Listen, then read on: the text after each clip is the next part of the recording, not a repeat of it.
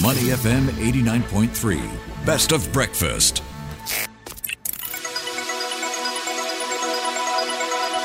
The U.S. Market Update with Money FM 89.3. Welcome to the U.S. Markets Wrap on Money FM 89.3. I'm Sean Cheong. So we saw Wall Street clawing back some of the steep losses suffered in the previous session. The S&P 500 advanced close to about 1% to finish at 5,000 points. The Nasdaq Composite climbed more it climbed by about 1.3% to settle at 15,859 points. And the Dow Jones Industrial Average added about 0.4%, closing at 38,424 points. So for more insights, we are joined today by Gregory Bunch. He's the founder and managing partner at Veritas Financial Group. Welcome to the show, Greg. Good morning, Sean. Good morning. So let's start on a lighter note here. Valentine's Day flower spending is down about 16% from the previous year. Is this a good indication of the U.S. consumer spending softening? I think it is, Sean. And recall, I admittingly was early on this. And while some have been predicting that the cycle is over or that we won't have a cycle, I don't subscribe to that notion.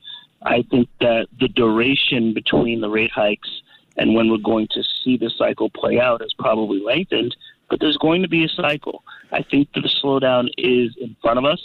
Whether you want to call it a recession or not is trivial to me, and I don't want to argue semantics with anyone, so I just stick to the word slowdown. But I think that you're right. I think that this is evidence, just as the layoffs that we talked about, or that you guys talked about a few seconds ago with Cisco. I think all this evidence is adding up slowly but surely that there will be a cycle and we will see a slowdown as one expects after a 550 basis point rate hike.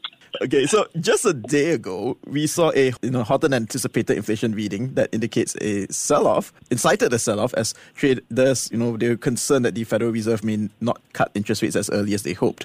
So what remains of the overall bull argument here for you? I think that's the key question, Sean. I can't see anything that remains of the original bull argument when we go back to October. And so let's take a trip back a couple months. And, we had a jobs number of 150,000. And that was the new paradigm, that we were no longer adding lots of jobs. Well, that has reversed. We've now had 2 consecutive months of job ads in the 300,000s. And then it was, core growth in CPI is only 20 basis points. That's a new paradigm. Well, that has reversed. We saw subsequent months of 30 and now 40 basis points of core growth, which has not put us on a trajectory for 2% inflation. And so I think at this point, the expectation that a rate cut is coming in March is, I hate to use the word foolhardy, but I guess I'll use that word. Okay. And that was my expectation from the very beginning. I think the expectation that we're going to see 6 to 7 rate cuts is probably dispelled at this point as well. And so with the market trading at probably roughly 22 times and significant downward revisions ahead, I don't know what remains of the bull argument. So financial conditions, they seem to have eased considerably over the past few months. The question now perhaps is, can meaningful disinflation continue? Well, I think we're seeing the evidence that it can't. And, look, the housing component is probably that which has been the most persistent in that, we've been waiting for a while now for that to show some signs of abating. And it did bounce around, but we haven't seen any consistent disinflation there. The more worrisome thing, I think, though, Sean, is that in that last jobs report, we saw 60 basis points of wage inflation. And we know that wage inflation is the primary driver of services inflation. And the disinflation up until now has largely been on the goods side. It's the services inflation that has proven persistent, consistent, and quite stubborn. And so easing financial conditions certainly don't help. The Fed announcing to companies that their cost of capital might be cheaper soon certainly doesn't help.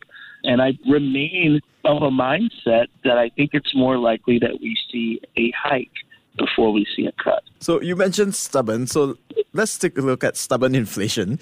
Is there a possibility that the Fed might take a U-turn with their rate cut plans and maybe go for a rate hike? Yeah, it's hard to predict what they'll do, right? They spent most of the winter dispelling the notion that rate cuts were anywhere near term in the conversation, and then they completely pivoted on December 13th. So it's really hard to predict what they're going to do sometimes. But again, I don't see how we get from the 3.7% unemployment we have right now to the 4.1% they tell us is necessary to be on a 2% sustainable inflation trajectory.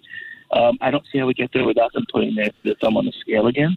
So I do believe that a hike is more likely than a cut in terms of their next action. Okay, so if that happens, the hike, what would be the biggest losers then? I don't think it would be a, sizable hike. I think it would be an additional 25 basis points. I think the environment is probably less constrictive than they thought, but not meaningfully so. I think a few of the Fed governors have even come out and said that they have been less constraining than they thought they were. At the end of the day, I think what we need to watch is the wage growth, and the unemployment and the jobs numbers certainly aren't going in the direction that they need them to go to lead to that 4.1% number or to lead to a much less aggressive wage growth number. And as long as that's the case, despite what they say, I think it remains on the table. So many comments, many readings are saying that the market is overbought for a variety of reasons, but it's yet to be in the oversold camp. So in your opinion, is there some vulnerability in the near term for some corrective action? I think so. Look, the market action you're seeing right now in terms of an initial reaction that was quite meaningful, followed by some recovery, is exactly what we saw about 3 weeks ago when Powell spoke on the 31st and tried to dispel the notion that a cut was coming in March. And I think what we need is a collective number of actions like that to get consensus where it needs to be. I think every time we have a subsequent action of the Fed warning or the Fed greasing the skids or the Fed saying that inflation hasn't reached a level, and I think that they're going to have to continuously do this, but it convinces some further portion of the market that we're not getting 6 cuts, that we're not getting a cut in March, but probably not getting a cut in May either. So and I think the more of the market you convince, the more capitulation you get. I don't see how this market continues to trade at 22 times. I don't know if there's one catalyst. I think that there's a collection of catalysts, call it death by multiple cuts as opposed to one single blow. And on that note, so the cause and effect in this market. So the cause is the CPI comes in hotter. The effect is that stocks go lower, as we saw on Tuesday.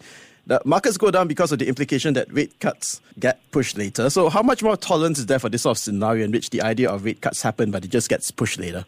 Well, the timing matters, Sean.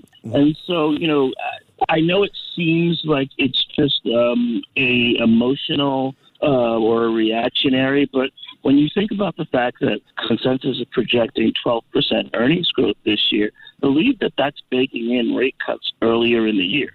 If we don't have those rate cuts until later in the year, then the all-important earnings that we base our multiples on, that we base our company values on, are necessarily going to be less than what we expected.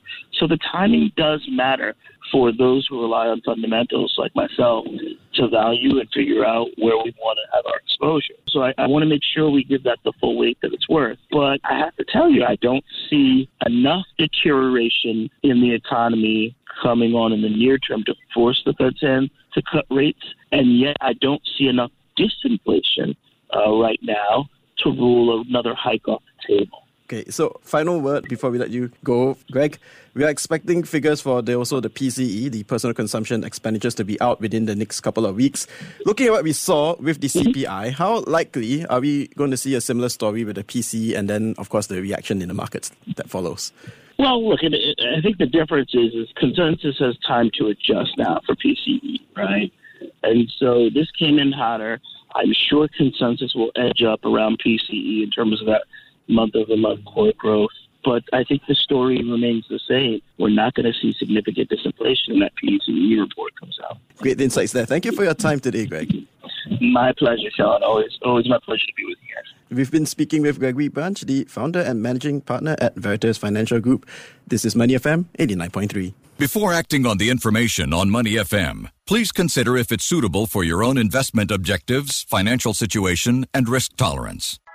To listen to more great interviews, download our podcasts at audio.sg or download the audio app. That's AWEDIO, audio at the App Store and Google Play.